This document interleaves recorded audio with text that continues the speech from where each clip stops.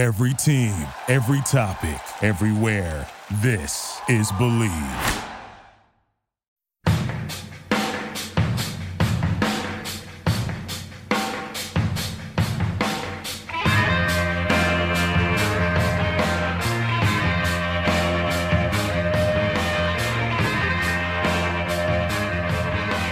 Hello and welcome to episode number 177 of The Draft Analyst, presented by the Believe Sports Podcast Network. Do you believe? I'm your host, Chris Tripodi, and with me, as always, is Tony Pauline, and we have another great guest for all of you this week with North Dakota State offensive lineman Dillon Radunz joining the show.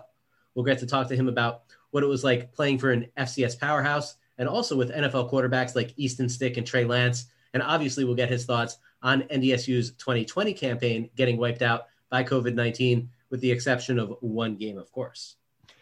And Dillon is a guy that's getting a lot of buzz. I mean, he's gotten a lot of buzz literally since the season began. And as you'll find out, NDSU only played a single game this year, then went on to the Senior Bowl and had 3 terrific days of practice. So I'm really looking forward to this interview tonight. And we'll get right into that interview in just a moment after this word from our sponsor. Football might be over, but NBA, college basketball, and the NHL are in full swing. And the only place you should be betting on these sports is at betonline.ag. You can also bet on the NFL draft, where Jamar Chase is a strong favorite to be the first receiver selected ahead of Devontae Smith, whereas at running back, same thing, an Alabama guy finishing second, Travis Etienne has a slight lead on Najee Harris. Well, if I'm a betting man, and I know that you are, Chris, I'm going to betonline.ag, and I am taking the Najee Harris over Travis Etienne selection or pick there. I just did it, Tony. In addition to sports, BetOnline covers awards, TV shows, and reality TV, and has hundreds of props with real-time odds on almost anything you can imagine. And of course, my go-to, the 24-hour online casino. Head to the website or use your mobile device to sign up today and receive your 50% welcome bonus on your first deposit. That's betonline.ag. BetOnline, your online sportsbook experts. Now, without further ado, Tony and I would like to welcome Dillon Radunz to the show. Dillon, welcome to the Draft Analyst, and thank you for joining us tonight. Hey, yeah, it's a pleasure. Thank you. Thanks for having me. Dillon, thanks for joining us. This is Tony. I know we're going to speak a little bit about your athletic career before North Dakota State, your stellar career there. I mean, you're the definition of winning, and what your hopes are moving forward. We'll have a lot of fun tonight. Sounds good. Looking forward to it. All right. So kind of as Tony alluded to here, at Becker High School in Minnesota, you guys won the state championship in football both years that you started at left tackle. But you were also an all-conference basketball player and did pretty well in the shot put at States as well. Obviously, football for you was where you had the brightest future, but was it also your favorite sport? Yeah, I'd have to say growing up, football and basketball were always tight. I just love playing basketball. Granted, I might not have been the best basketball player, but they're both fun to play, and it also helps that you can play basketball by yourself, and you can't really do that with football. But it was a tie. It was a toss-up between the two, and like you said, football had the greatest future, and my dad instilled it in me and my brother when we were younger. And that was something I was very passionate about, and I loved to play. And so I took the opportunity and I ran with it. Were you a center in basketball? Or did you play a different position? I was a center. Were you a shot blocker or more of an offensive scoring threat? I was actually a mixture of both. I wouldn't say I was dominant on either side. I was more of just average 10 and 10 guy. Just 10 boards, 10 points, a few assists here and there. I'd like to think I could shoot, but my coach probably would beg to differ. When did you start being able to dunk a basketball? I'm assuming you can dunk a basketball. Yes. It was warm-ups before one of my games. I think it was my freshman or sophomore year, one of the two. I was in warm-ups and I just went up and it happened. And I was like, oh, wow, that just happened. I can do this forever now. Pretty cool when you get up there and jam it down. Now, I'm a former track and field guy myself. I actually trained for the Olympic decathlon for 11 years. So I got to ask you, what were your marks like? What was your top mark like in shot put? I'm always going to say there's more left in the tank. I think every athlete would, but my farthest confirmed mark in a meet was 57, 10 and a half. But that same meet, I was warming up for the state meet. and I threw it over the 60-foot line. And that was just my one lucky one, I guess I'd say, that I didn't get the throw in the meet. Actually, it was just for warm up. So, but that is the school record. I'm proud to hold that for Becker, 57-10.5. Now, when you threw shot, did you spin or did you glide? I glided. I spun in discus, but I always glided in shot put. And something that people don't realize about throwing shot and discus is a lot like blocking. You do it with your legs more so than with your arms and your upper body. Your arms and your upper body are important, but you really do it with your legs. 100%. It's all about the coil that you can get with your legs when you're spinning, and then the glide, just getting that leverage and being able to snap those hips, because it all starts there and then it snaps your body around and moves through your arms. But it's definitely a leg and hip thing is where you're going to be most successful. Got to get that left foot down as quickly as possible, assuming you're a right-hand thrower. I'm a left-hand thrower, actually, so it's the opposite. There you go. Yes, yep. So it's kind of like the power's in the legs, but the control and maybe the direction is in the upper body. Yeah, you just got to get that release good. But other than that, all the power pretty much comes from the legs up and the hips. Now, you grew up in Minnesota. Were you a Vikings fan? Yes, Dad was a huge Vikings fan. Brother was a huge Vikings fan. I was always a huge Vikings fan. I think I jumped on the Patriots bandwagon when they went 16-0, so they became my team throughout high school. But I'll always be a Vikings fan just because we were 45 minutes north of the cities and just watching them growing up. Did you have a favorite college team growing up? I didn't watch a lot of college football growing up. So I didn't really have one, to be honest. Never really watched it. I always just watched professional football. I suppose if I had to pick one, I don't know why I always got USC sweatshirts. Doesn't even make sense to me because I'm not even in California, but I remember as a kid, I'd always get a USC sweatshirt, but I never really watched much of college football. Probably was the cheerleaders. Yeah, there you go.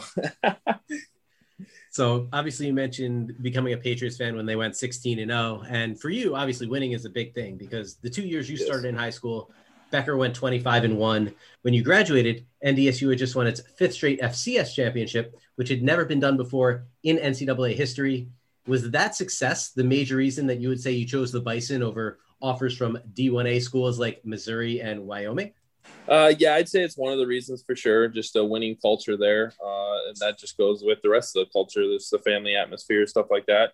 And then on top of that, I knew I wanted to be good at what I wanted to do. And they just sent Billy Turner and Joe Haig to the league, and they're offensive linemen. So I figured I'll have a good shot to hone in on my skills and a good shot at going to the next level if that was the path I chose. So, and then on top of all that, it was close to home. It was 2.5 hours away. My mom would be able to come watch me play. And so at the end of the day, it was kind of a no-brainer for me. How tempted were you, or were you tempted to go to play for a school like Missouri? I mean, a team that's known for their high-powered offense that likes to throw the ball around.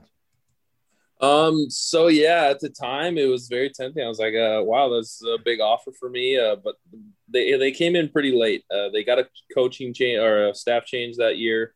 And they called me the day before signing day. So it was almost like, I'm not going to back out on my commitment. I'm pretty much a man of my word. And maybe if they would have called me that summer or something, then I would have considered taking a visit. But a day before the deal's supposed to be done, I'm not going to go back on my word and uncommit. And looking back now, I'm glad I stuck with NDSU. There's really no other school that I'd want to go to besides maybe like Alabama or something, but just the tradition and the culture at NDSU is something that I cherish and I'm very prideful of. Good to hear. Now, 3 national titles in 3 years at North Dakota State, just 1 loss in 3 years, just 2 losses in 5 years, going back to your high school days. I mean, you're the epitome of a guy who, is part of a winning culture. Is it going to be tough to maybe, if you get selected by a team, the New York Jets or somebody that is more used to losing than winning, you play on Sundays? Is that going to take a little bit of adjustment for you? Yeah. So funny thing about that, I mean, it's a team sport. So we're all going to take credit for all the wins and all the losses. But ultimately, you go back to those stats and they're crazy to me. I haven't played in any of the games that we lost in. So I haven't played in a game that I lost in like 5-6 years. The last time I played in a game that I lost was my first game of my junior year of high school. So it's just a crazy stat. And then, on top of that, so it's like playing in a game that I lose coming up. It's definitely going to be a shock to me. It's going to be an interesting feeling. I'd say it's going to motivate me more. Failure has been something that always motivates me to get better and better. So no matter what, I'm always going to try and learn from that experience. But heck, maybe I'll be a lucky charm to some team, even if they are used to losing. And next thing you know, we'll keep this streak going, and I won't have to lose for a few more months or maybe a year or something. The Pittsburgh Steelers need a left tackle, and for the longest time, people thought that they may go undefeated last season. So maybe you get lucky with them. There you go. I'd love to block for Big Ben if he comes back and all that stuff. It'd be amazing. Now, one of the major kind of adjustments for a lot of college athletes when they go to the NFL is the fact that, you're going to lose more games. Obviously, that'll be an adjustment for you. The other major adjustment is the amount of games that are played. But for you, that may not be as much of an issue because you played 15 games in 2017-18, 16 games the next year, which is pretty much an NFL season, obviously not based on the schedule that's going to be rolled out next season. But would you say that schedule took a toll on your body? Yeah. I mean, when you play that long and you get really fortunate to not be banged up super bad if you're ended up being healthy at the end of the season. And I think that just goes into your off-season training and your diet. And there's a lot of factors that you can help yourself out to not be sidelined when it comes to those late games. And I think at NDSU, we rep that on our players a lot. And so we were able to become successful. We had almost everybody healthy, I think, for that championship game after 16 games. That's last 2 years ago. And it's just something we pride ourselves on. And I think going into the league, there are going to be stronger opponents that I'm going to have to be aware of. And it's going to be probably a little bit more bumps and bruises from every game just because it is that high caliber or that high of a level of play. But ultimately, it's going to come down to just my preparation and what I do for the week for recovery and just investing in my body and so that I can last that long because I think I've found a routine that I can do that at the college level, and I just have to figure out one for the next the professional level. Now, is there anything in particular that you guys did from a strength and conditioning standpoint to keep everybody healthy? Any kind of tricks to the trade? I mean, there's so many tricks you could list. There's so many things that'll get you 1% better. And if you just culminate all those things together, then you're going to be 10% better. So, I mean, we push each other so hard in the off season. Like our off season conditioning is, we pride ourselves. It's probably one of the hardest. We just go all the time. All the guys up there, we get jobs. So we lift in the morning, work all day, and then run at night. And we do that all summer long, stuff like that. And I know a lot of colleges do that, but I think the way we do it is special. I think it's proven to be special with the success we've had. And then on top of that, it's just nutrition and keeping your weight up. We're kind of like a big old fat camp up at NDC sometimes with Kramer yelling at us when we get on the scales. If you're missing weight, you're going to push plates or you're going to be heading to the dining center. I've seen him multiple times. If the guy's not making weight, he just says, "You're not lifting today. You need to go over to the dining center and eat." And so just stuff like that, the little things, paying attention to the details, making sure your body's right has been huge for our success. So now all these games played and everything else, this kind of conditioning program we're talking about, do you feel like all of this has prepared you better for your pro future and kind of given you a leg up to some other prospects? For sure. I totally think that. And just the culture there and just the intensity there. And then it also helps that we run a pro style offense. So just the combination of all those things that I feel like definitely has given me an edge over some guys. But I know a lot of guys get a good experience in college that prepare them for the next level. It's just I think my circumstances are just maybe not as intense as the next level, or maybe there's not as much at stake as the next level. But I think it's a pretty good similarity between the two. A two-part question here. We got we got Trey Lance. 3 years ago was Easton Stick, a couple other players. There's a kid who transferred to LSU, middle linebacker. That's going to be a day 2 pick by the name of Jabril Cox. How is North Dakota State able to recruit the type of talent that they do? I mean, I think that most 1A programs would be envious of a lot of the players that your program, that program is able to bring in. It's back to the culture. The culture there is something special. We don't get to play for bowl games. We don't get to be on maybe the spotlight all the time just because we do have that FCS title. But when there's gritty players who maybe are flying under the radar, and they see this as an opportunity that they'll get their spotlight here if they're talented players and if they're hard workers. And the other thing that draws them, like I said, is the culture. I mean, we're going to push each other here. We're going to try and shoot for greatness. We're not just going to say, oh, we're FCS. We're just going to play football just to play football. No, we're going to do it with a purpose, and everything we do there is we're going to be aimed towards success. So I think that's something that's repped on guys at recruiting visits, and I think it's a very compelling thing. And I think it's proven to draw a lot of talented kids out of high school for sure. So you kind of answered my next question about the culture. You said, aim for success, push yourselves. What else is part of the culture at North Dakota State University for the football program anyway? So, I see all the signs now. And even when I was after Carson Wentz and after Easton left too, there's a lot of people who's like, oh, this is going to be a rebuild year for the Bison. And every single offseason, it's like, no, we're reps. We're not going to rebuild. We're going to reload. This is what we're doing. You're the next man up kind of thing. Our second strings are preached and pushed to be just as good as the first strings. So we always say it, next man up. You're up, so you better produce. Otherwise, we're going to find somebody that can. And that's not to belittle you. That's just to push you to be your best. So that's the culture we have there. And then servant leadership, we're going to take care of each other kind of thing. That's rep there. So that's kind of part of the culture, and just taking a pride in your school. We call it Bison pride. And we always have old guys come back and speak, and nobody can put or pinpoint it to one thing or another. It's just, it's what you see it as after you've been through 5 years, if you've made it through 5 years. And it's just something we are very prideful of up there. And it seemed to proven to have success, and it works. And I have no doubt it'll continue to have success up there. Reload, not rebuild. It sounds like Alabama that wins a lot of national championships as well. Yes, exactly. We're definitely I wouldn't say little brother. I'm not going to put us at that level, but I'd say we're definitely trying to model after them, or they model after us in ways. We definitely try to have the level of success they have. Obviously we don't have quite as much talent as they do, and we're not FBS, so we don't have as much success, but as winning goes, I'd say we have just as much of success in winning games as they do. Now, you mentioned pretty much the last three quarterbacks for North Dakota State, all NFL players. You blocked for two of them in Easton Stick and Trey Lance. What would you say was the major difference between kind of how you had to prepare to play in front of each guy? Yeah, so I'm going to be biased because I was a young pup. I had no idea what I was doing, playing my first snap football when I was with Easton. So he basically was like a guy who was so smart and wise in my eyes because he was a veteran.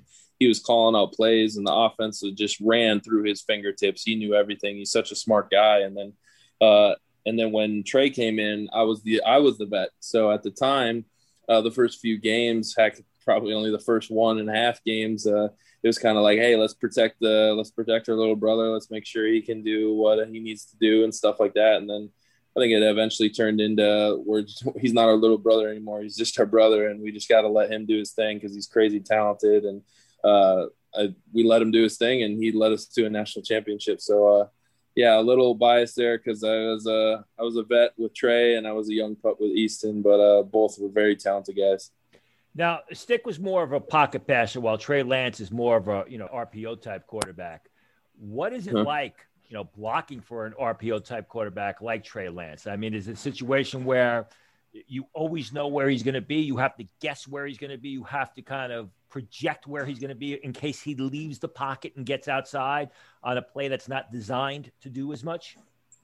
No. So basically we're going to make the offensive system at NDSU the same. We're going to have some hiccups here and there, but when it transferred from Easton to Trey, we didn't change the offensive scheme too much. I mean, obviously Trey could run the ball more, so maybe we ran it with him, a little designated run plays with him, but we had the same RPOs in, we had the same other things in, but just having a quarterback that can scramble. I mean, if he scrambles out of the pocket and there's defense guys chasing him, he gets sacked outside the pocket and the pocket was clean, then obviously he's going to be the first one to say that was my mistake.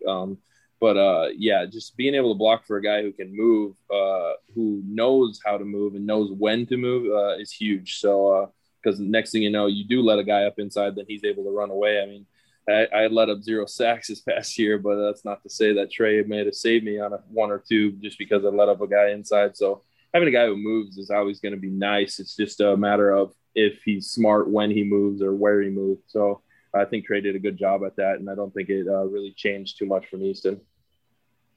Now, you've kind of given us, a lot of stuff on Trey so far, but if you were scouting him, if you were looking at Trey as, a prospect and what he could do in the NFL, what his upside is, kind of give us a scouting report from what you've seen in your time with him. Yeah, he's a great leader. I think that shows. And then the guy can build confidence fast. He came in as a freshman, was confident enough, was precise enough, was smart enough to not throw a single interception that freshman year.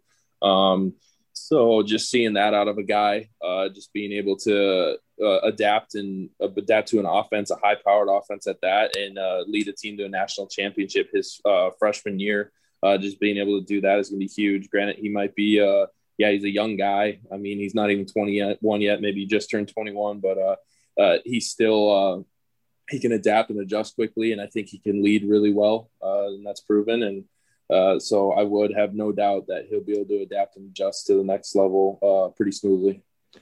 You played against Ellerson Smith of Northern Iowa in 2018, 2019. A terrific pass rusher. Mm-hmm.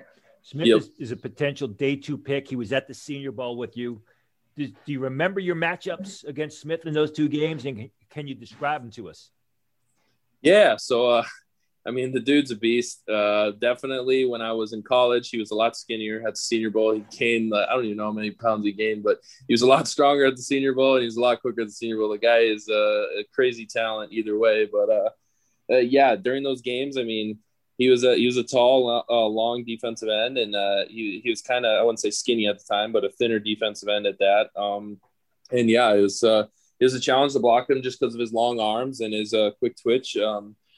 And fortunately enough, I didn't let up a sack at all. I think I gave up a pressure maybe in one of those games. But, playing against him was always fun. It's always fun to play against good players. And, his future's bright for sure. Now, besides Smith, were there any other top guys that you played against the past 2 seasons that really stood out to you? Yeah, so I think I remember we went down to Western Illinois. Colleen Saunders, he won a Super Bowl with the Chiefs. He was pretty crazy. We'd run power against him, and I was like, oh, I'm moving him. And then he just does some freaky stuff. He's crazy athletic for how big he was. I think he did a backflip before the combine or something like that, and he's like 330 pounds. So that guy was crazy athletic. And then Rondell Carter from JMU, he was really good. He's been in the league, so very talented guy. Those are just 2 off the top of my head that I can remember right away. But, there's a lot of talent at the FCS level too. So, but those 2 guys were for sure the best. Now, 2019, you guys run through the schedule. You win the national title. Move into 2020. I'm sure that expectations are high. All of a sudden, COVID hits basically the world, not just the United States, but hits the world. What was spring? Mm-hmm. What was spring practice like? So we're pretty much off in the boonies up in North Dakota. So obviously everybody went home for quarantine, and we all went home. School got put online. We were all doing workouts at home. But once summer hit, spring was basically a wash, I think, for every school. It's quarantine, all that stuff. But once summer hit, it was back to normal. You had the masks, you had the COVID testing, but pretty much everything was open to us. We were able to go in. We followed all the COVID protocols, and we didn't skip a beat. We went back to our routine of lifting in the morning, working all day, and running in the afternoon. I don't think anything changed from that. Just very fortunate. We were not in a high populated area, not in a high COVID case area. So it worked out well for us. When did things start to change this summer of 2020? So I think it was probably maybe a week or 2 into fall camp. We were ready to go. And then we were prepared to play the season. Obviously, rumors were spreading and stuff that some schools wouldn't be able to play and whatnot. And then one day after practice, we found out on Twitter because somebody got information from a school that I will not name, and said that they're going to cancel the conference season. And so all of our players found out on Twitter. And then we went up to the head coach and we're like, hey, what's going on here? And he's like, I haven't heard anything. And so that was a whole shebang. And then I think we practiced maybe 1 or 2 more. No, it was probably a full week after that. But because we were trying to find people to fill games. I mean, we were contacting everybody, all the FBS schools and stuff like that, trying to find a game, and couldn't find one. So we called it on I don't even remember what day it was. We called it probably a week after that, and then about a week after that, we got a call and there's another game. But yeah, it was probably 2 weeks into fall camp where we finally figured out that we weren't going to have a full season. Now, what would you say was your initial reaction to playing just that one game you mentioned last fall?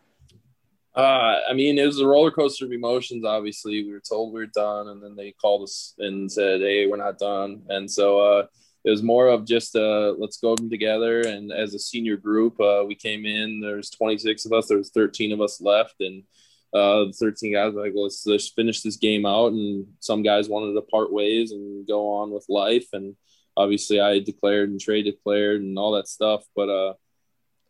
Yeah, it was just kind of coming together just to win one last game in the Fargo Dome without any fans, which was unfortunate, but that's the way it was.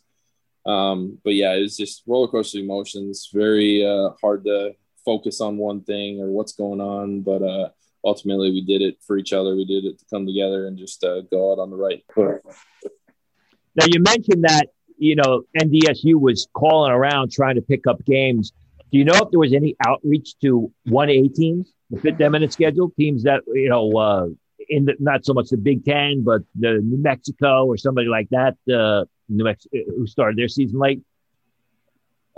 Yeah. So, I mean, we were trying to reach out to anybody, and it's hard at that time because a lot of schools didn't even know what they were doing. So I know we reached out to Notre Dame, we reached out to Kansas State, we reached out to Oklahoma, just any connection we could. We tried to see if we get in on any of the MAC games, stuff like that. But I mean, with COVID going on, I can't blame any team for not wanting to schedule it in because they didn't even know what they were doing with their school. So yeah, we were just fortunate enough to get that one game just because at the FCS level. And I mean, the Big Ten, heck, they didn't even start their season until when was that, like mid-November or something. So I mean, they already said they canceled. So it's just hard to find a game under those circumstances. Now, what thought, if any, did you give to playing in the spring season?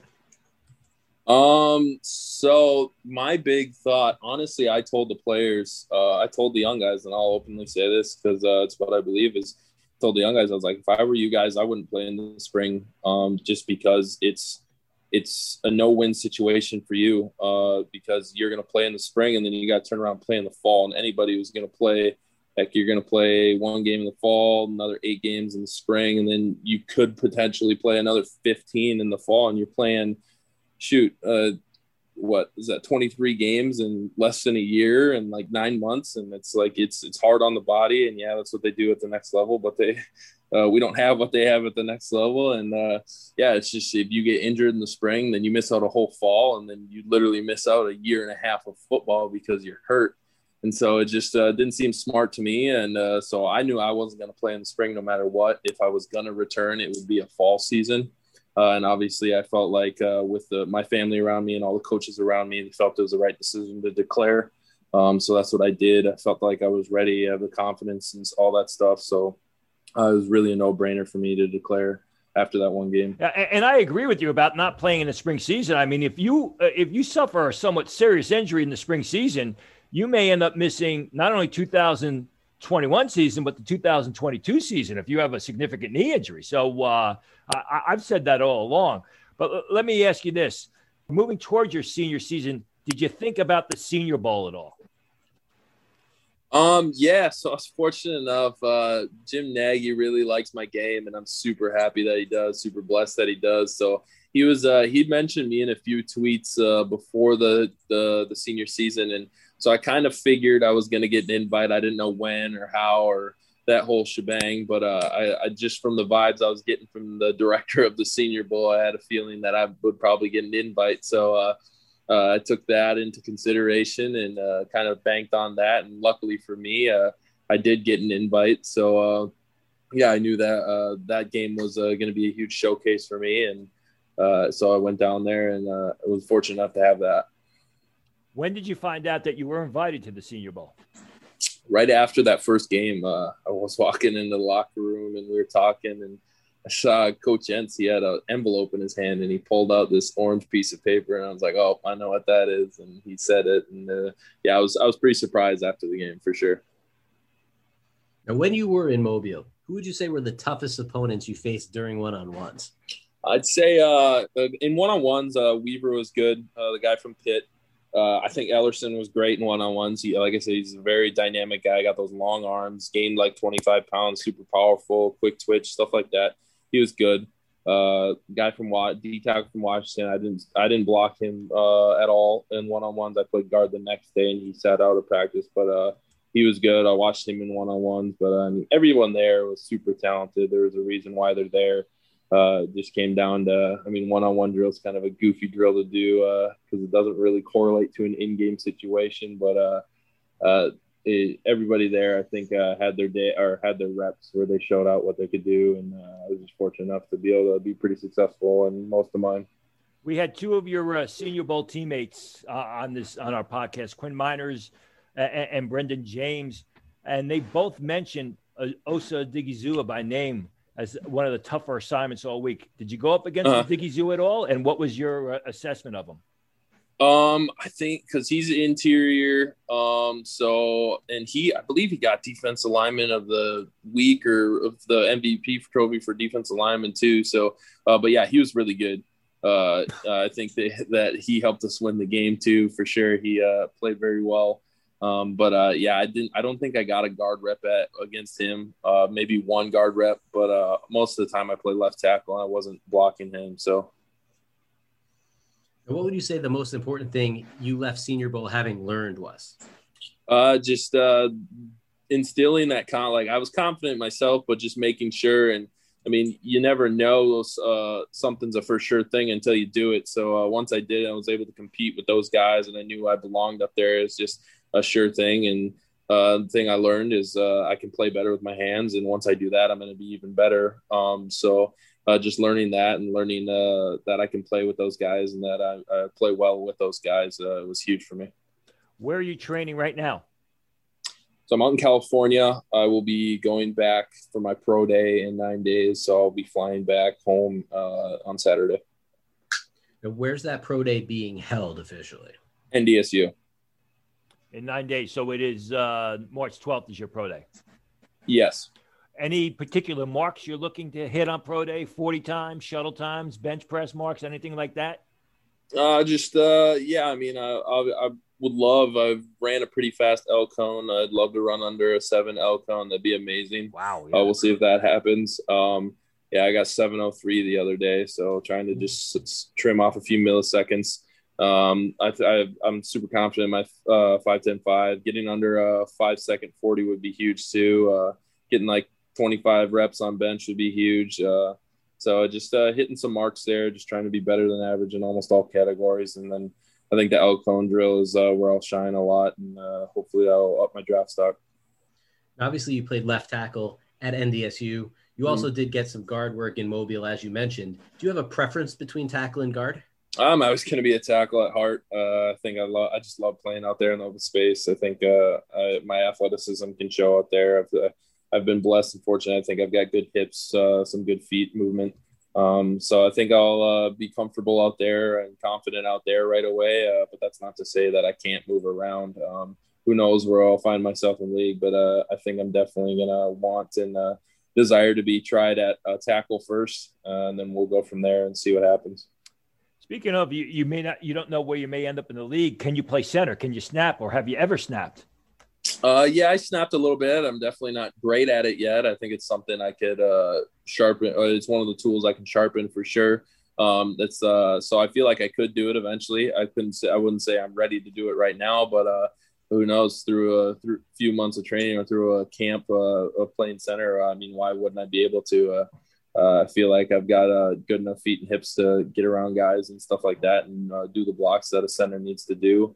And just ultimately it comes down to snapping the ball and learning how to do the two at the same time. So I feel like we could definitely do that. Well, Dylan, that's all we've got for you tonight. Thank you so much for joining the show, and best of luck through the rest of the draft process and obviously in April. Appreciate that. Yeah, thanks for having me.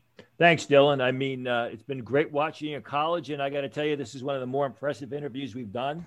And I think that any NFL scout that listens to it is going to be equally as impressed as Chris and I were. Awesome. Love to hear it. Thank you again. Absolutely. Now, before we sign off, we want to give a brief moment to talk about our newest sponsor, eBay. Whether rare dead stock or the latest release, find the exact shoe you're looking for. As the original sneaker marketplace, eBay is the place to go to cop up the pair you've been eyeing. With eBay's authenticity guarantee, your sneakers are meticulously inspected by independent professional authenticators. A team of experienced sneaker authenticators verify the box, logo, stitching, and dozens of other inspection points.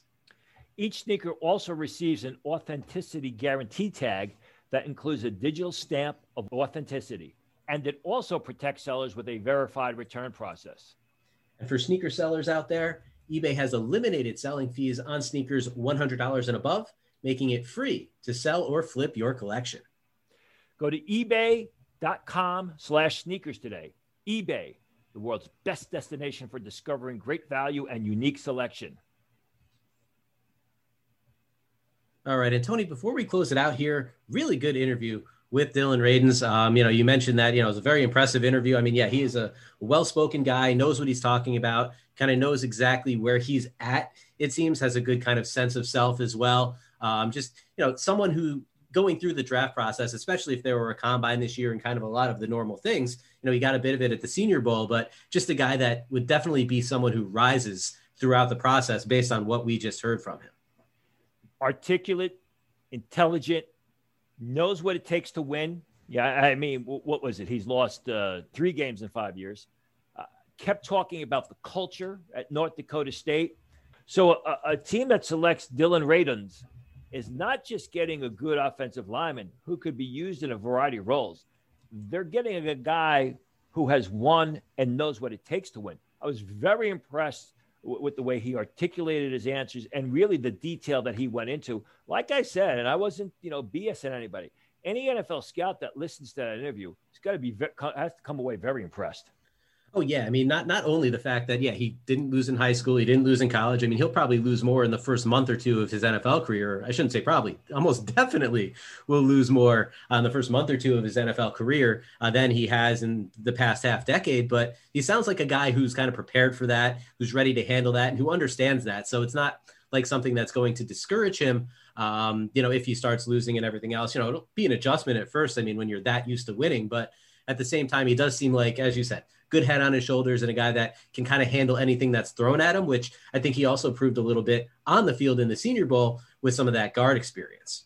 And the thing is this, you could tell from his experience at North Dakota State, he grew into a leader, talked about he was the young guy blocking for Easton Stick. Then he became the veteran and he took a leadership role. I got to tell you, I was very impressed with what he said about telling his teammates better off not playing in the spring season. And he went through the reasons why. I didn't even think about that. You play for North Dakota State, you could end up playing 23 games in the season. I was more concerned about the injury status, but that's very impressive that a guy would stand up and say, hey, listen, it may not be in your best interest to play in the spring. Just wait until the fall. And that's it for the 177th episode of The Draft Analyst, presented by the Believe Sports Podcast Network. Do you believe?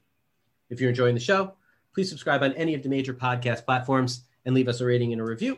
And feel free to ask us any questions and give any feedback you may have as well. Special thanks go out to Dillon Radunz for joining the show today. And we'll be back next week with more on the 2021 NFL Draft.